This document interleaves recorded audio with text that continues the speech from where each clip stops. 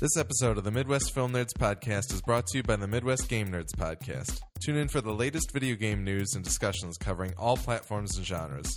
Search for Midwest Game Nerds in iTunes and subscribe today.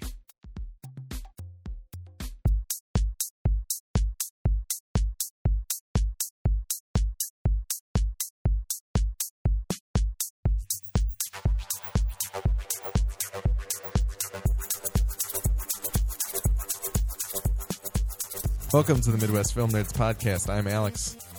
Nick. I'm Willie. I'm Tim. Today we're going to be talking about a bunch of film news, and then we're also going to do a full review of the Spierig Brothers Predestination. Yeah, we are. But before we get to that, you can find us on Twitter and Instagram at MFN Podcast. Look for us on Facebook and Vine. Search for Midwest Film Nerds Podcast. Give us a call, 248-7335-MFN, which is 248-7335-636.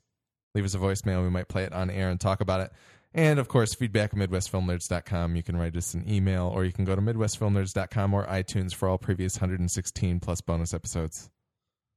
And the Midwest Game Nerds Podcast now has an iTunes feed, so please go subscribe. Wow. We're going to review The Order and talk about a bunch of other game news this week, so check that out, please. So, what days does the Game Nerd Podcast come out? Whenever it's done. Okay. We aim for Friday. Sometimes it's Saturday, but it's a bitchin' crew you've assembled, though. It is. It's pretty good. Yeah. It's pretty good. I want your brother to come back so he can be on it. I think my ideal roster is Gojo, John, Brian, and Zach. Oh goodness! If they could do it every week, that'd be sweet. Well, but Zach has the technology to probably make that happen. That's true. He's pretty inclined when it comes to those things. So. That's true. We'll have to get him on. He can at least pop on every once in a while. Yeah. He'd enjoy it.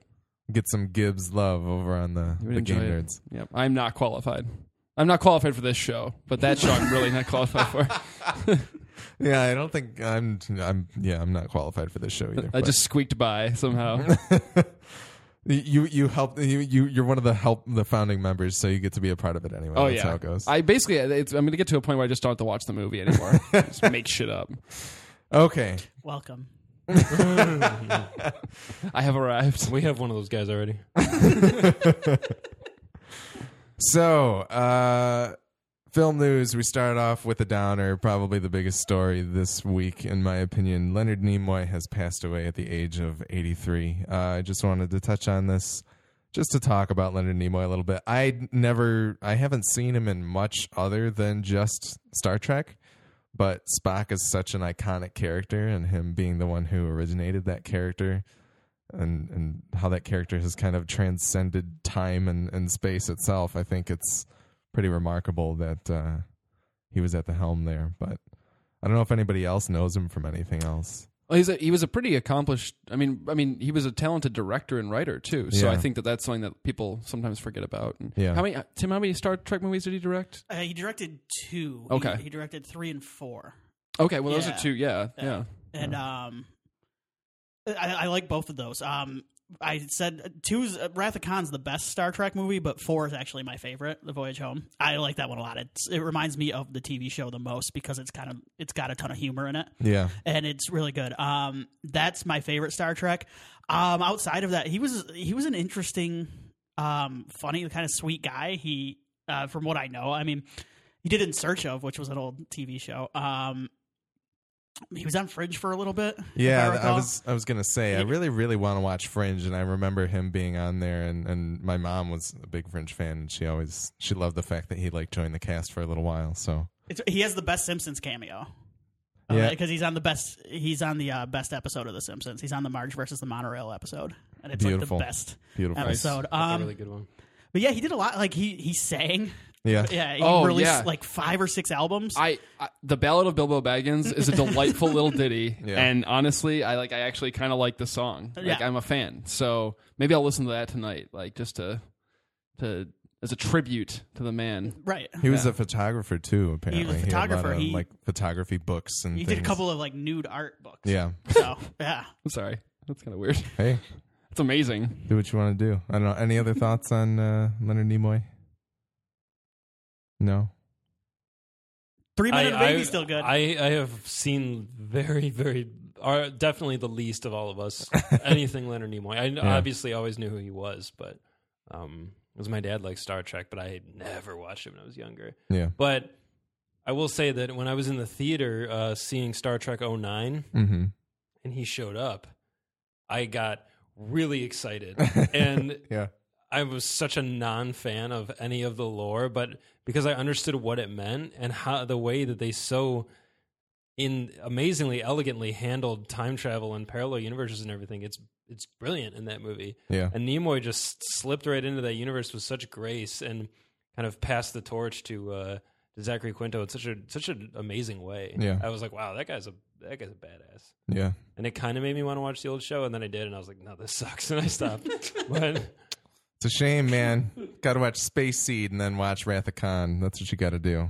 yeah, tune into that episode to hear the OG Alex's tears. Yeah, exactly. Go back to Star Trek Into Darkness See, if you want to know. Nimoy touched us very directly because that episode is hilarious. It's true. He inadvertently created a meme on this show. It's true. It's very Yeah, true. So He echoes all the way to Berkeley, Michigan. Yes. So rest in peace, Leonard Nimoy. We'll move on to some other news. Joseph Kahn put out one of those kind of proof of concept shorts that he wanted to do, as we have gotten for like Voltron and Mortal Kombat and things like that in the past. Voltron one? Yeah, there was a Voltron one done by one of the guys who was on the Totally Rad show, and it had some star power behind it. It wasn't very good. I didn't like Voltron because, I don't know, but felt like an inferior Power Rangers, which is what we're talking about right An now. inferior Power Rangers. I know, right? You can tell that I'm a 90s kid. But so Power Rangers, Joseph Kahn made a Power Rangers short, and the internet exploded over it. Have we all watched it? Yeah. Yeah. Tim speaking for everybody. We have all watched it. I Yeah. think we all nodded. No, everybody. I'm speaking for everybody on Earth. Yeah. All right. So who wants to? What do you think of Power Rangers? Are you interested? Do you want a movie out of this? Do you not want a movie out of this? Power Rangers is one of those things where I think for me as a kid, it was kind of just a phase, and I don't really have any sort of. I mean, I have fond memories of watching it and the toys and stuff, but I don't like. I get excited about some childhood properties being kind of brought back, but Power Rangers is one where I'm like, I don't. I feel like I don't have a need for it in my life at this point. But Yeah. we'll see. I don't know. This to me didn't work, but I don't know. Okay. Nick, what'd you think about Power Ranger? Power/Ranger, as it's known. It's a clever title, I guess. As a kid, I thought Power Rangers were awesome. As a man, I don't care. Which is not a comment oft heard on this podcast. To hear us go, oh, that beloved childhood property? Yeah, I don't give a shit about that. We're usually always pretty excited about that stuff. But Power Rangers is so insanely made for kids, like just for kids, that I think it's really hard for an adult to like even remotely relate to that or like think it's cool. So I thought it was neat. Like I wasn't, while I was watching it, I wasn't like laughing or like scoffing. I was like, well, good job. You made it like look pretty cool. And I don't know hardly anything about the production, so I assume it's one of those things where he did all the animation himself or whatever, or like, you know, someone did it for like nothing over the course of months, but it was kind of clever. I do not want to see a feature length of it. I think it's great for what it is, but if he gets like $100 million to make that, I'm just going to laugh and go, that's a waste of money. Unless Vanderbeek is leading it. Oh, in which God, case, yes. it's still a waste of money, but at least, you know, I'm interested in At least Yeah. you get to watch Vanderbeek Langella the hell out of the thing, right? Yeah, which he did. Yeah, totally. In that, it was great. But yeah, I don't think the world really needs that. Maybe that's just me. I know there's some fans of the podcast out there that'll disagree. Yeah, Victor, if you are still listening, which I'm guessing you're not, please write in and let us know what you thought of Power Ranger. But If we hashtag Power Rangers with this episode, he'll find it okay. and go, All right, Tim, what'd you think of Power Ranger? Power Ranger. Yeah. I love Joseph Kahn. I really do. I think Torque is a masterpiece. I'm not joking. And, There are like Joseph Kahn has a really small but rabid fan base. I love Joseph and I'm Kahn. glad to know that you're part of it. I love Detention. I Yeah. think Detention is wonderful.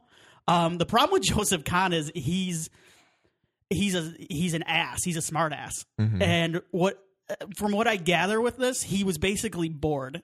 And that's where the best art comes from, I think, is when you're bored and you Being want to do bored. something silly. Okay. And he has basically, I mean, in an interview, I think with HitFix, he said, I hate fan films, and I think it's ridiculous that everybody wants to turn every child property into something grim and gritty. So that's what he did, and he did it in the most grim and gritty way possible. And then he fan cast James Van Der Beek and Katie Sackhoff, Katie Sackhoff's like the go-to fangirl casting That is right true. now. That is I true. mean, I don't think this is his best work, honestly. I think it's not my favorite thing he's done. Yeah. But it's so funny.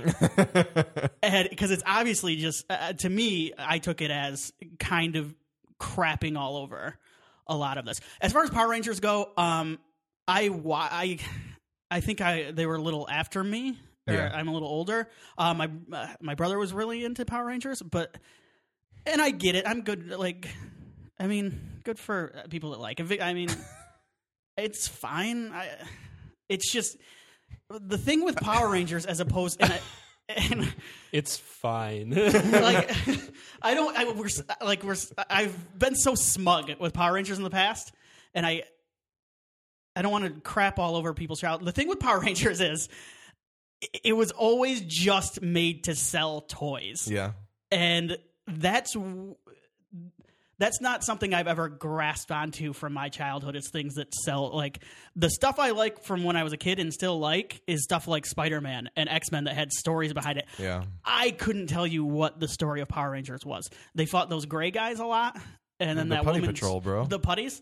And they were called putties. Yeah. And then Goldar and that woman Skull screamed a and- lot. She just yeah, goes, Rita Repulsa. "Ah!" Yeah, they dubbed over her with screams because she was Japanese and they filmed it. And they Right? recycled it. That's the most genius thing about Power Rangers to me is that they just took the scenes from a Japanese show and just filmed high school wraparounds for all of it. It Wasn't is a it multiple triumph shows? of capitalism. Yeah, oh, there's I a ton agree. of them. They're still going on. Yeah. Like, it was the cheapest it could possibly be, and it probably made so much money in merchandising that it's amazing. But I totally agree. But that's kind of how, like, G.I. Joe and Transformers started, but at least those were, like, entertaining and they did have stories to them. And G.I. Joe the movie is really stupid. Yeah. Both of them are really dumb. Yeah. And so it's bizarre to me that they would there's a group of people that like really wants the Power Rangers to be taken seriously because it's a dumber show than G.I. Joe. And it's hard for me to grasp. And I know we have some fans that are Power Rangers listeners or watchers, like they love it, and they're like, there's a mythology, and like I'm sorry, but No, I mean, as I watched this and I was like, this is fun, but this is like, if I were going to go see a Power Rangers movie, this isn't what I want it to be. I want it to be like just as campy and as ridiculous as the show was. or the movie. Remember the movie? Yeah. Dude, I own it on DVD. Right. because it was my first experience of Higher Ground by the Red Hot Chili Peppers while I was seeing it in the drive-in theater. But I saw it at the drive-in really too. Stupid movie too. Like No, and and- that's why, and I think that's why maybe some people still enjoy it. It's really stupid, yeah. and I can't see people like enjoying if this was an hour and a half movie. No, that was that- made. and I mean, the- that would still love it. I like this thing a lot more hearing your comments about this is just Joseph Kahn making fun of people making fan films. That to me is really, really funny and really cool, but I don't know. I don't need to see a movie of this. So, No, I'm good. all right. He should use my cast though. Go Yeah. back and listen because I fan cast it. Totally. Yeah, I never listened to that. I forget what It's really episode it good. was, but it's a brilliant cast. It It's is really good cast. It's fantastic. Wally Pfister was going to direct it. Okay. Can I get a preview? Who was the Blue Ranger? I don't even remember. I remember the pink. I pink- can't give it away. I Okay. can't give it away. I'll just listen to it as God intended. Yeah. Yeah. I think it was the I'll report I back. think it was the Transcendence episode. Really? I think so. Really? Okay. Is that why you brought it up? It's got to be I'll- close. I'll dig through those handy show notes and I'll find it. Yeah, You'll it's find there, it. it's there somewhere. Just there's some Good. episode that has listener feedback. I think that's or At least I know it was one I wasn't on, so that'll narrow if it you down. search for Tim, it'll give you a list of all Tim's episodes. I'm not kidding because I tagged I them search with for Tim whoever's every in them. day. Yeah, but anyway, So Google will remember. Searching for Tim Long. Searching for Tim Long. so on Looking to for those Leonard Nimoy photographed Tim Long pictures. Oh my goodness. all right. Because Willie was not here last week, we're going to bring back up the Neil Blomkamp alien news. We also got a little bit more. He did an interview like during the press tour for Chappie with Sigourney Weaver saying something along the lines of something close to the movie that I'm going to make is going to disregard Alien 3 and 4, and he's kind of backpedaled on that. But Willie, how much joy did that bring to you to read that news story? You saw me in the parking lot. Oh yeah. When it was first announced, you were so geeked. It was pretty amazing. But then on top of that, hearing the confirmation that was that 3 and 4 would not be part of. That's the thing plans. is, I think his initial comment was, I think he backpedaled on it because it made it sound like he screw 3 and 4, like those movies are the worst, and I don't think it's what he meant by it. Yeah. Even though they are good. I think he just meant that his is going to be more along the lines of the first two and really follow those two with, well, not paying attention to the other ones. It doesn't mean you can't enjoy them and still watch them, but Yeah. I think he was trying to correct himself. And then he said that somebody asked him, I think it was today the interview came out, they said, like, hey, so the concept art that you put out, because he put that out a couple months back. That was like last month. Yeah. Last month? Okay.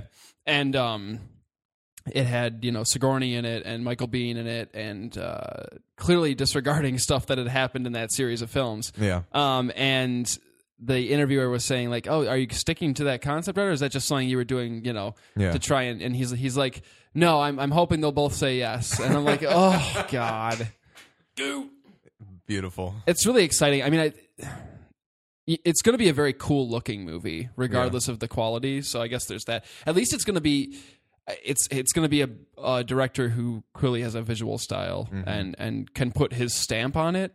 I'm cautious like anything, but I'm really excited for the possibility of it. The possibility of having those characters back and kind of, I don't want to say righting the wrongs of those two, because I know some people do enjoy Alien 3. I don't think anybody really enjoys Resurrection other than for laughs. But I think it'll be cool to see him kind of give a proper send off to those characters, and I'm excited. I'm really excited for it. I'm super excited. I'm trying to tame myself right now. So I'm in alien madness mode where I'm playing Alien versus Predator and reading Alien comic books and stuff. So I'm in full psycho mode here. So beautiful. Yeah, I'm pretty excited about it. Well, any other thoughts on that real quick? I know we talked about it last week, but did you guys see the little interview snippet with him talking about Elysium? No, but no, I read about it. What was it? He basically was like, "Yeah, I really screwed up Elysium pretty bad." Yeah, and he said it was pretty interesting, and I think his comments can be kind of a sigh of relief for people who are really excited about his Alien movies. The fact that he realizes his film had some issues that... Well, it was what he said specifically. It was that he was a little too close to it, and he was too caught up in his excitement over the ideas, just the concepts, that he forgot to make sure the story was really good and the characters were good. So he was like, I still think about that idea of a giant ring above Earth where all the rich people live. He goes, I just wish the movie around it had been better. And he was like, I wish I had taken more time. And I was like, that's cool that he can say that. Got to respect the fact that that movie's so fresh, and he already is admitting that, it could have been better. Yeah. I was excited for Chappie to begin with, and I was rooting for Chappie to begin with because I love District 9. Like, I think all of us enjoyed District 9. Yeah. And I really want to see him do well, and so Chappie. This is a big one for me now. Bigger than it was before. Check back next week for our review of Chappie. I'm praying he's 2 for 3 after that. We'll see. We'll see. I forgot to do my joke about the leading off at the top with the sad news, the biggest story and the saddest news. I was going to introduce Jared Leto's hair getting cut. Did he finally cut that? Because that was in the news. Yeah, David Ayer was posting Instagram pictures with scissors up to the ponytail, and then there's also a shot. A brooding-ish kind of shot, brooding yet sexy shot of Jared Leto with his running hand his in fingers his hair. through his newly shorn head. Locks, yeah. Yes. So I wanted to do that and just hear Tim recoil on the track. But what inappropriate quote did he use too? I don't think there was one because he didn't actually tweet it. If it was Jared Leto tweeting it, it'd be something ridiculous. It'd be like a Sun Tzu quote or something. But I don't know. I like that David Ayer said that somebody said describe Jared Leto's take on the Joker, and he said majestic. What? I always forget Tim hates Jared Leto. Yeah. It's hilarious. I always forget. And then I laugh really hard. And I don't forget. Good. Never forget. I'm not gonna lie. Seeing the shot of him like without the beard and with the shorter hair, it like took me back to the Fight Club days, and I was like, "This is Jared Leto right The here." Fight Club days. I love his movies. Yeah, 99, I guess. back when he had shorter hair and no beard. He's back. Just weird to classify Jared Leto as like the Fight Club days. The movie he was in for 7.5 minutes. Well, You remember those Fight Club days? That's with a very Jared Leto? important scene. I guess. I still Go back to episode 3 where we Never debate mind. Fight Club or whatever it is. I liked him in the Panic Room days when he had the cornrows. That was see. There you awesome. go. I liked that. All right. What if the Joker had cornrows? Oh my God! Yes, Yeah, Please. all right. I'm down. Now we're Slowly talking. winning Tim over. Okay, our final actual serious news story. Denis Villeneuve, director of Prisoners and Enemy, is in negotiations to direct Harrison Ford as Rick Deckard in Blade Runner 2, with Ridley Scott producing. This is awesome, right? I hope so. This is this. I think I said it to Nick. I'm not sure. Whatever. I said this is either Hollywood pulling the biggest trolling ever on me this week, or they're like giving me the greatest gift. Like I don't, and we won't know for a few years. So, I mean, the guy's an awesomely talented director, and the moodiness of his previous 2 films, I think, is going to translate really well into that universe. Yeah. I mean, if you look at Prisoners and you think about just the filter he puts on everything, and then the rain, and he totally has the eye for the Blade Runner thing. Yeah. What remains to be seen is, can he handle a budget that this probably will have? I mean, it won't be an insanely Star Wars-y budget, but it'll be probably a bigger budget than he's ever dealt with. And it kind of being in the genre world, just like making that jump to science fiction, because I mean, his movies have some weird elements to them, and some of them could be considered science fiction, kind of. But this is like a whole another step in that direction, I think. Yeah. So it'll be interesting to see if that happens. But I think wrote having it? Harrison back is interesting. who wrote what? Blade Runner 2. Hampton Fancher Yeah. and Ridley Scott, the 2 that wrote the original. Oh.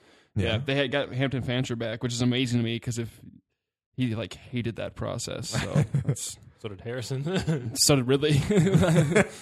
So I mean, I know that we've kind of gained a little bit of nervousness over Ridley Scott directing things over the past few iterations, as you can hear on our reviews of Exodus, Gods and Kings and The Counselor.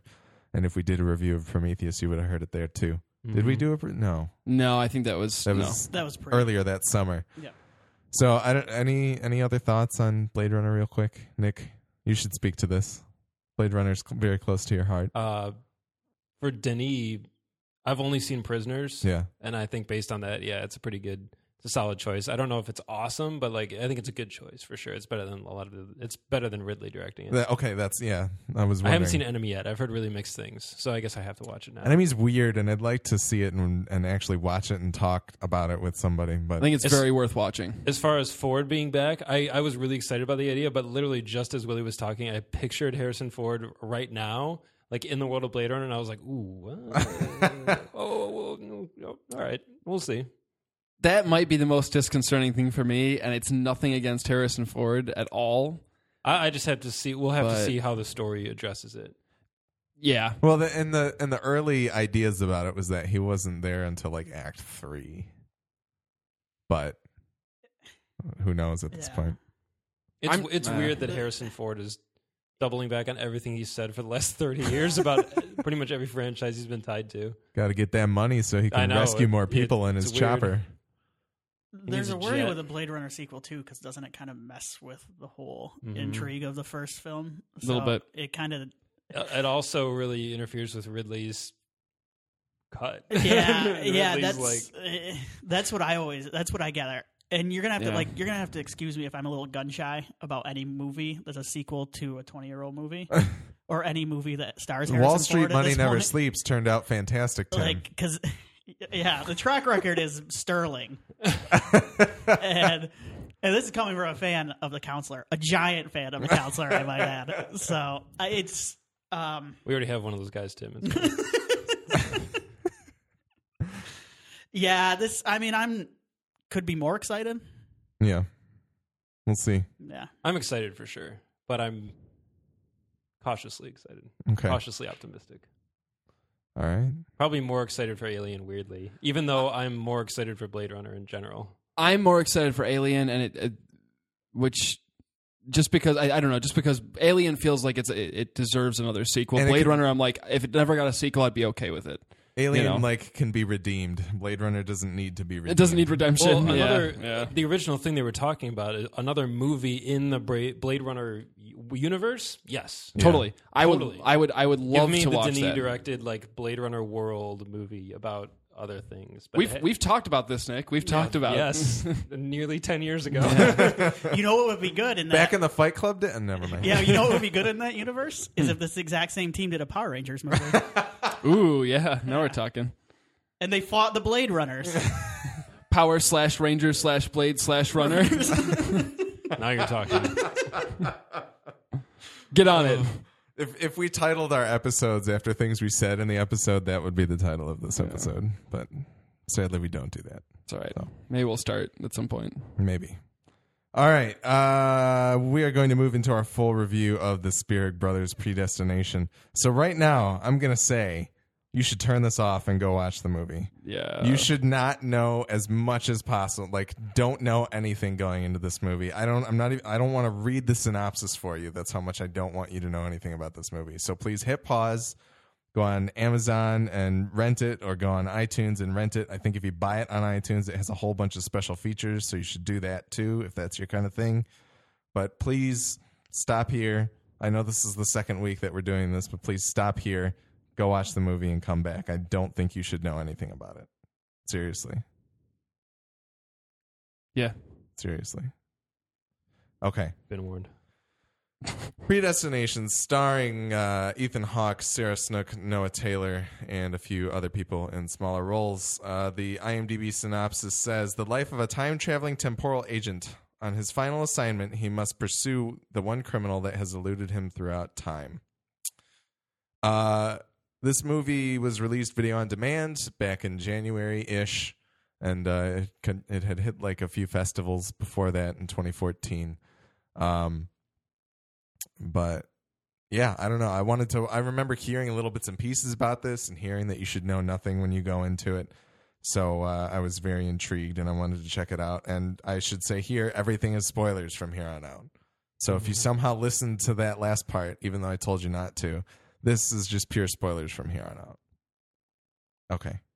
That being said, my original idea for this movie was that we would just go and watch it and then immediately start the recording right afterwards, because I think it's very hard to not finish this movie while watching it with people, or even without watching it with people, and needing to talk about it in order to just dissect what happened in front of you. I wasn't going to be here tonight. Yeah. And then I finished the movie. I was like, I can't not be there. I need to talk. I need to work through my feelings here. Yes, and Tim posted a lengthy, brisk read that I did not end up reading about what. So it'll be good for me to think about what I thought happened, and then if you actually did read that, we can kind of see. I mean, I read it. So I don't know, Nick. How did you feel about Predestination as a film in the first place?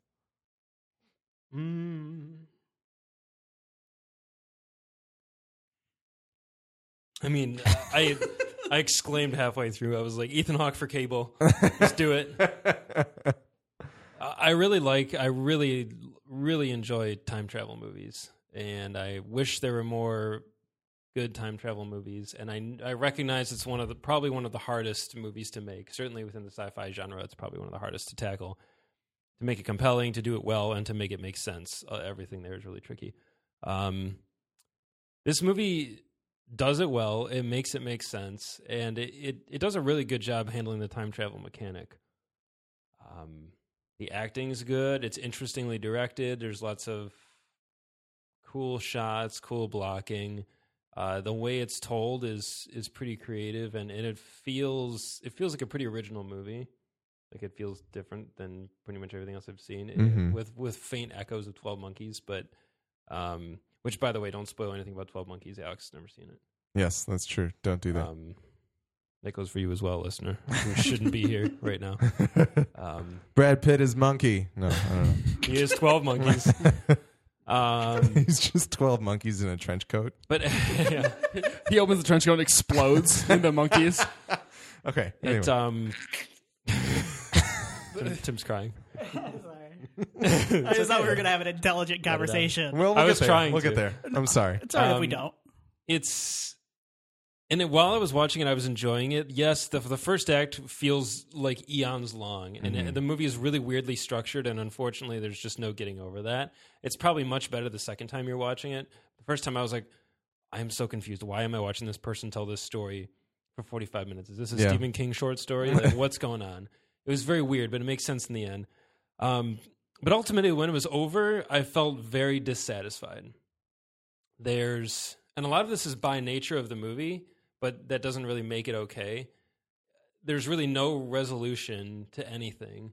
There doesn't feel like there's really any growth, any character growth, or at least not that's on screen.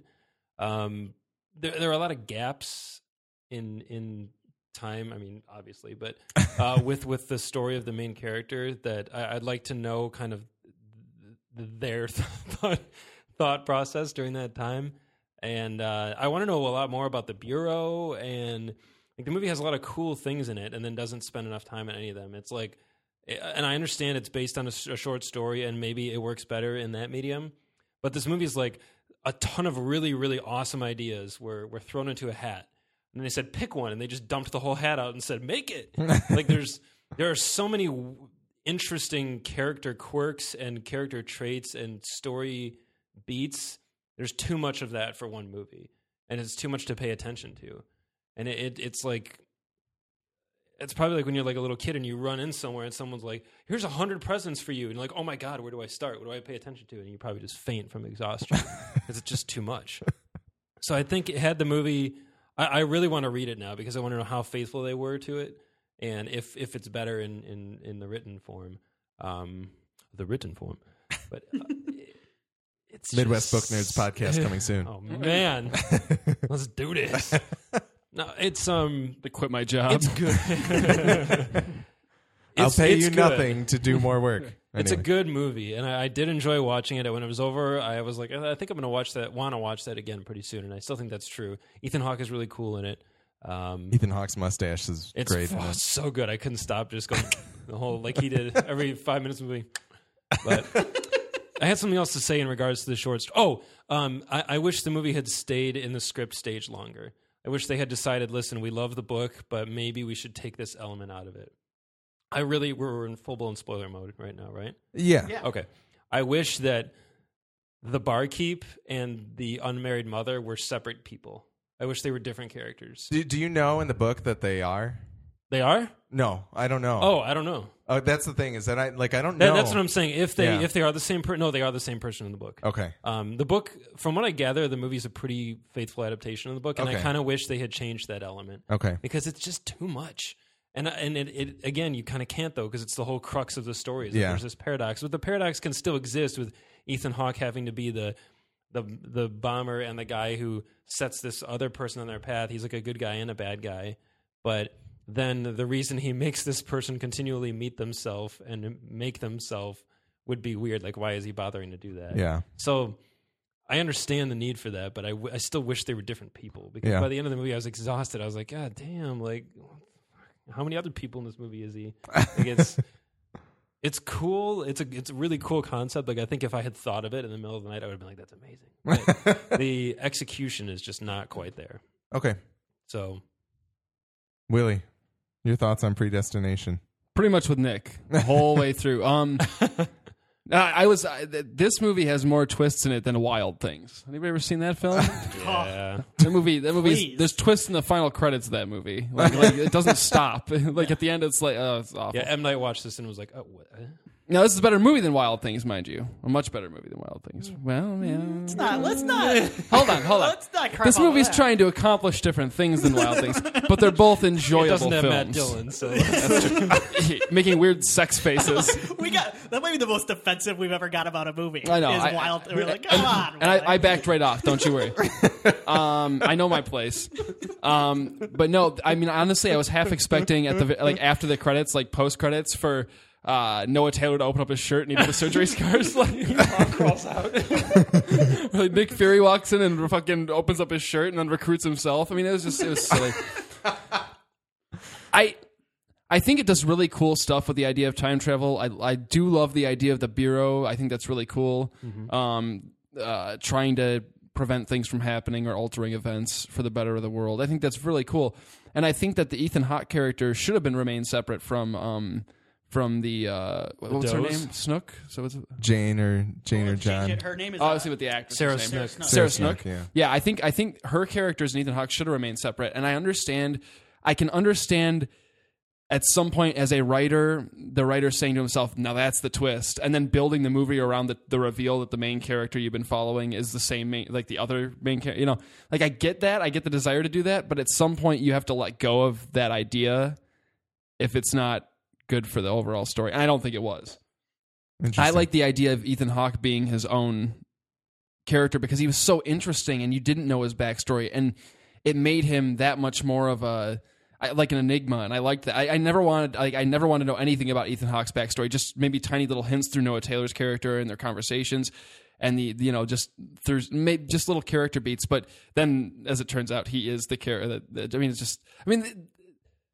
I tried explaining this movie to somebody afterwards because they're like, I don't care about being spoiled. I'm like, fine, I'm just going to tell you because you'll never watch this. And I was like, seriously, this movie is a movie about Ethan Hawke having sex with being a girl and then having sex with himself as a guy and then turning into Ethan Hawke through face burning and then abducting his baby self, and then it's like I couldn't even explain it. Yeah. It was a lot of Ethan Hawkes. I wish there were more Ethan Hawke. Too many Hawks? Yeah. Right. Never. See, and I think if Ethan Hawke had always been the guy who impregnated her and made her like miserable. Like, basically, if Jane had stayed Jane and he met her at the bar at the future somehow and took her back and it was revealed that it was actually him and he had his face changed, I would be okay with that if he used to look different. Yeah. But he used to not only look different, but literally was an entirely different sex. Yeah, and it loses me a little bit there, and I think it's interesting. I think the hermaphrodite character is interesting too because you don't see that in movies a lot, especially as a protagonist. That's kind of like we don't want that person to be our hero, and I think that's interesting to do that. I think it's kind of a bold choice, and she did a pretty good job. I think in both roles. I genuinely, when she walked in the bar as Joe, I said to myself, "There's something off about this person. Like I can tell something's not like." I'm like, that person doesn't like. There's something weird going on here, and then I obviously figured it out, but I wasn't entirely unconvinced that it wasn't a guy. Like, so she did a good job of like getting into that character, and she's the best. She got the best performance in the movie. I think. Oh, I thought, I'm with you, and I like she was good. Yeah. I wish they had made her look a little bit more like a dude. Yeah, no, I get that. Because initially I was like, oh, it's a woman masquerading as a man, right? For like some cool like fascist dystopian reason I'm really excited to get into, and then it wasn't that. It's like she's kind of a post-op. It's an interesting movie. I don't dislike it. I want to watch it again one more time, knowing the twists, just so I can see if it kind of lines up for me a little bit. But it's missing something. I guess in the end they mentioned that the whole thing is a snake eating its own tail, and it is. And then I kind of go, well, what was the point? Okay, so Noah Taylor's endlessly looping him. Okay, all right. Noah Taylor, that dastardly son of a gun. Second best mustache. So wasted in Game of Thrones, by the way. Hot garbage. Anyway, so I guess at the end of the day, I was just like, it's a cool little time travel story, and I can see why as a short story it works. It's like it's one of those ones where you go, damn, that was kind of cool. Like that had a little bite to it. I liked reading that, Yeah, and my gut reactions was this would make an amazing short film. Or if you decided to extend it, even either a short film or extending it into a mini series almost, and making it more about the Bureau and about the forming of the Bureau, like the Bureau as a concept and the Ethan Hawke character recruiting Joe/Jane, that's cool to me. Like that could have been extended into maybe even a show about these people that do this Bureau thing. But yeah, I think as a short film, the story as it is as a short film, I think would have worked better. But I don't know. I enjoyed it. I think that if you like sci-fi and time travel, it's worth a watch for sure. But don't be surprised. I mean, you've probably already seen it listening to this, but it's a mind fucker. It is for sure. So, yeah, I got to count the twists and wild things and compare. I'll let you guys know. Make a spreadsheet, break it down. Yeah. I'm gonna break it all down. I'm gonna pie graph this bitch, and we'll see. All right, Tim, what did you think of Predestination? I agree with both of them pretty much. Yeah. There are a couple things that I wanted to touch on. I liked it. I got excited when I found out this was by the guys who did Daybreakers, which is wonderful. I wanted to bring up, and like, you're the only one that's seen Daybreakers, right? I've seen part of Daybreakers, and it was pretty good. Yeah. This is the Ethan Hawke vampire film that I heard had some really It cool had ideas. Sam Neill's in it. Sam Neill's amazing. Yeah, he's really good. Yeah, Willem Dafoe's in it. Yeah, it's a really fun kind of trashy. Yeah. I wanted to rent it when it came out, and here we are 6 years later. Yeah. So I would suggest watching that. I kind of wanted to watch it like as soon as I was done with this. Other than that, I liked Sarah Snook. Is that her name? I liked her a lot, and I liked Ethan Hawke a lot too. And Ethan Hawke has this very interesting career now, and I like him a lot more than I used to think. I think I saw him in Reality Bites first, and I've never wanted to punch a character more, I think, than him in Reality Bites. So ever since then, I feel like he's trying to make up for his character in Reality Bites. And he's doing a fine job. He's doing a good job. The only thing I do want to maybe break away from, I actually didn't want to see anything expanded as far as the Bureau goes. I kind of liked almost like the science fiction Wire type feel of just throwing you in this world and just like, you figure it out. Like, I kind of like, this is their job. Like, this is what they do. Go figure it out. I kind of like that. But I can see why it might be annoying. I mean, it's a Twilight Zone episode, and it's stretched 90 minutes, and it feels like it, and the ideas maybe don't get enough time to breathe, but this is good. I want to hear what Alex says. Had you seen this before? This is my second time watching. That was the other thing, is I wanted to watch it again. I loved this movie, and I get a lot of the complaint, or like issues that you guys have with it, but to me, the movie really stands on its own, and I find it satisfying because it is such a beautiful depiction of that paradox. That's not something that we really typically end up seeing, and if we do, like, it's hard because I don't want to talk about other movies that do it because that kind of almost ruins it. But I just want to say that most of the time it's something like Back to the Future 2 style time travel where time splinters and you have different timelines and you're trying to rectify those timelines, or something like Source Code is similar to Back to the Future 2. So, that I like having a good, well done, super sewn up representation of a paradox, because I don't feel like we get that very often because it is so hard to tackle, as Nick said. I think this movie does a really poor job of any kind of world building. I think you get little hints of the Bureau and little hints of the idea that space travel has actually been happening and continues to grow after the space race, which is not really what happens in real life, as we know. And so I think there's like a lot of little seeds here that we don't really know a whole lot about, and it would be very intriguing and awesome to learn more about them. But I'm really kind of okay with it because I do feel like the main crux of everything is just seeing the cyclical nature and being completely unable to unravel and untwist this movie.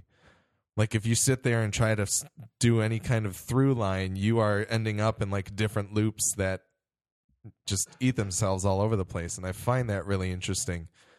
And I haven't been able to find any pieces where I'm like, no, this is where that one plot hole is. Like, I can't find anything of that sort in this movie, and I really respect it for that. As you guys have all said, Sarah Snook and Ethan Hawke are both amazing. Noah Taylor's great, as usual.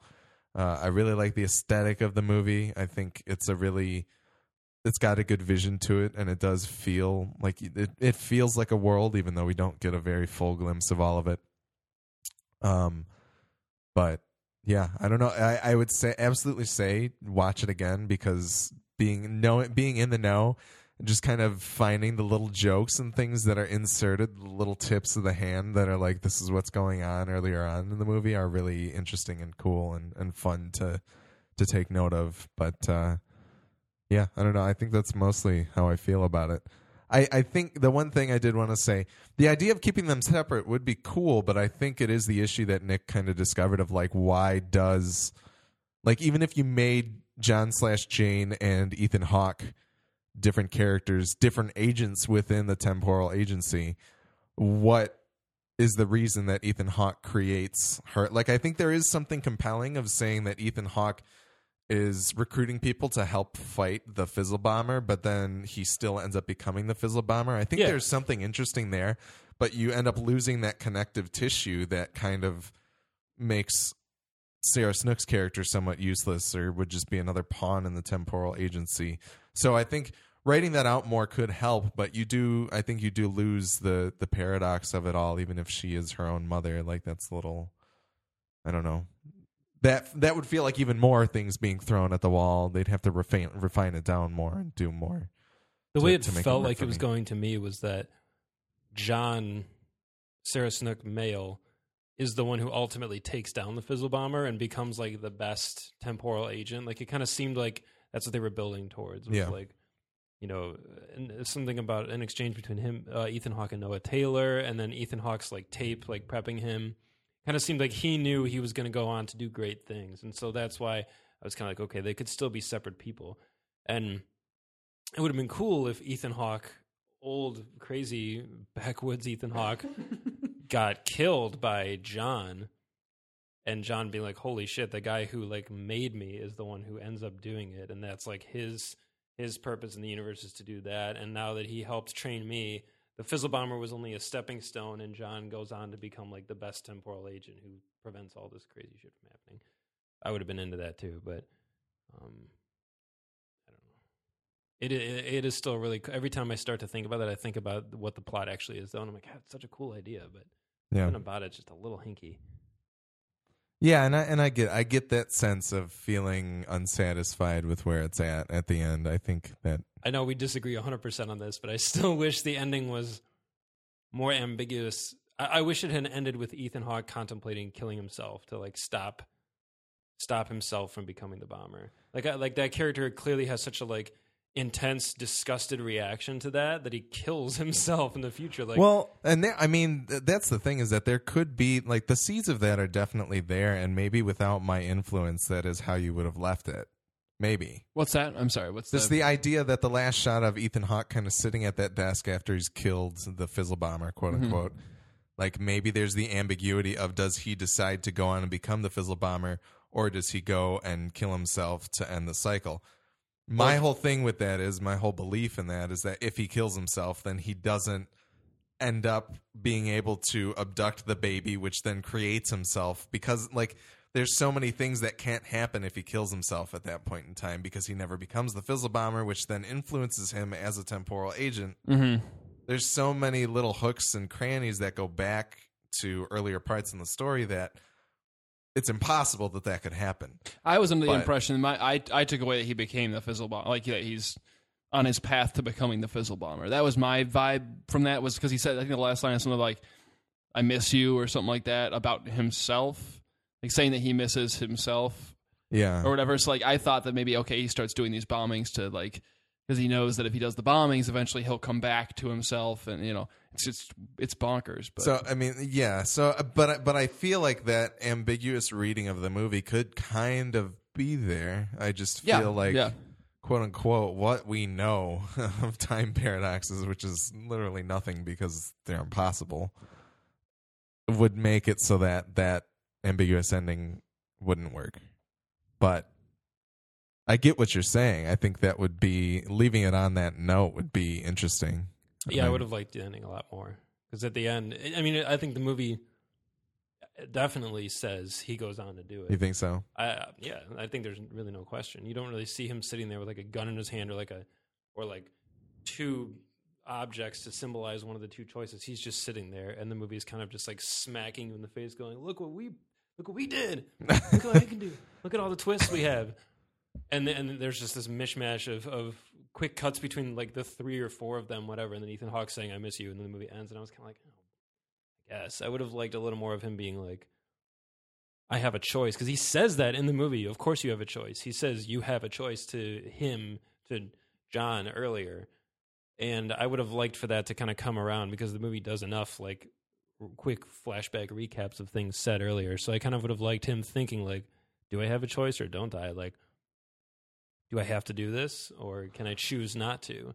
But if I choose not to, do I dare disrupt like the fabric of space-time continuum?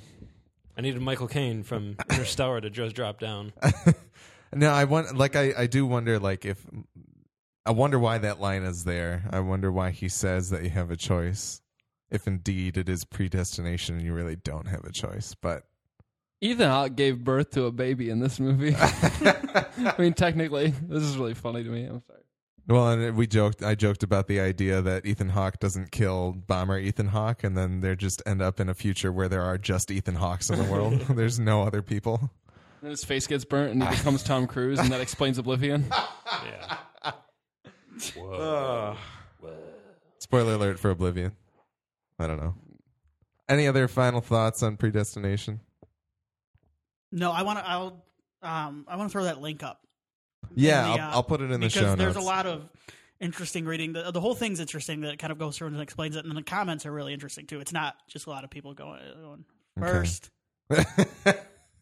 People still do that? Yeah, I think so. Yeah. Oh man. Yeah. But there are some interesting readings, and then they go in that too. I mean, honestly, I would really like to watch it again to form. Yeah. Like my second time, but we could do like a follow-up weird episode kind of thing. I mean, I probably won't. Yeah. But if you end up watching it. Again. Yeah, I'll probably watch Daybreakers. Okay. If you want to do that. Sure. And then we can talk about. We'll do Daybreaker. We'll do a double feature of the second best Marigold Hotel and Daybreakers. Is that your guys' next movie that you're going to go see? I'm going to go see it. Yeah, Tim's going to go see it. I was thinking I should watch the first one and then watch this one, and we could do a bonus. They add Richard Gere to this ensemble. Richard Gere's in it? Yeah. Oh. He's dancing in the trailer. Shall we dance? You're up. They can't make too many more sequels, though. That's true. Like How many Marigold hotels are there? Well, then you're like third best. And then you start just going like, well, they're staying in a dump. Yeah, the last one's just called Holiday Inn. Holiday Inn Marigold Hotel. Yeah, Motel 6. Hey, so something happened and it stopped recording when we were talking about the second best exotic Marigold Hotel thingamabob. We've all seen it. We love it. So I'm just gonna do the intro right now. We like Predestination. Go check it out. You should see it. You're gonna do the intro. Welcome to the Midwest Film Nerds podcast. You're just tuning in. We're signing off. At MFN Podcast on Instagram and Twitter, Midwest Film Nerds Podcast on Facebook and Vine. Feedback at MidwestFilmNerds.com. Let us know what you think of the show, the things we talk about, or anything about us. Let us know. Let me know what you think of my sense of fashion. No, don't do that. I don't know where you would see that anyway. That's the timer telling us to stop talking about things. 248-7335-MFN. Give us a call. Leave us a voicemail. We can talk about it on the show. MidwestFilmNerds.com has all previous 116 plus bonus episodes and full show notes. And search for us on iTunes to subscribe, and search for Midwest Game Nerds on iTunes to subscribe to that as well. Kyle XY, John Constantine on Twitter. Thank you for our music and artwork. Yeah. This ending has completely This outro died. reminds me of videos of like before there were traffic lights and there's cops just doing this and cars just going everywhere. Oh, Kyle XY, go watch a movie.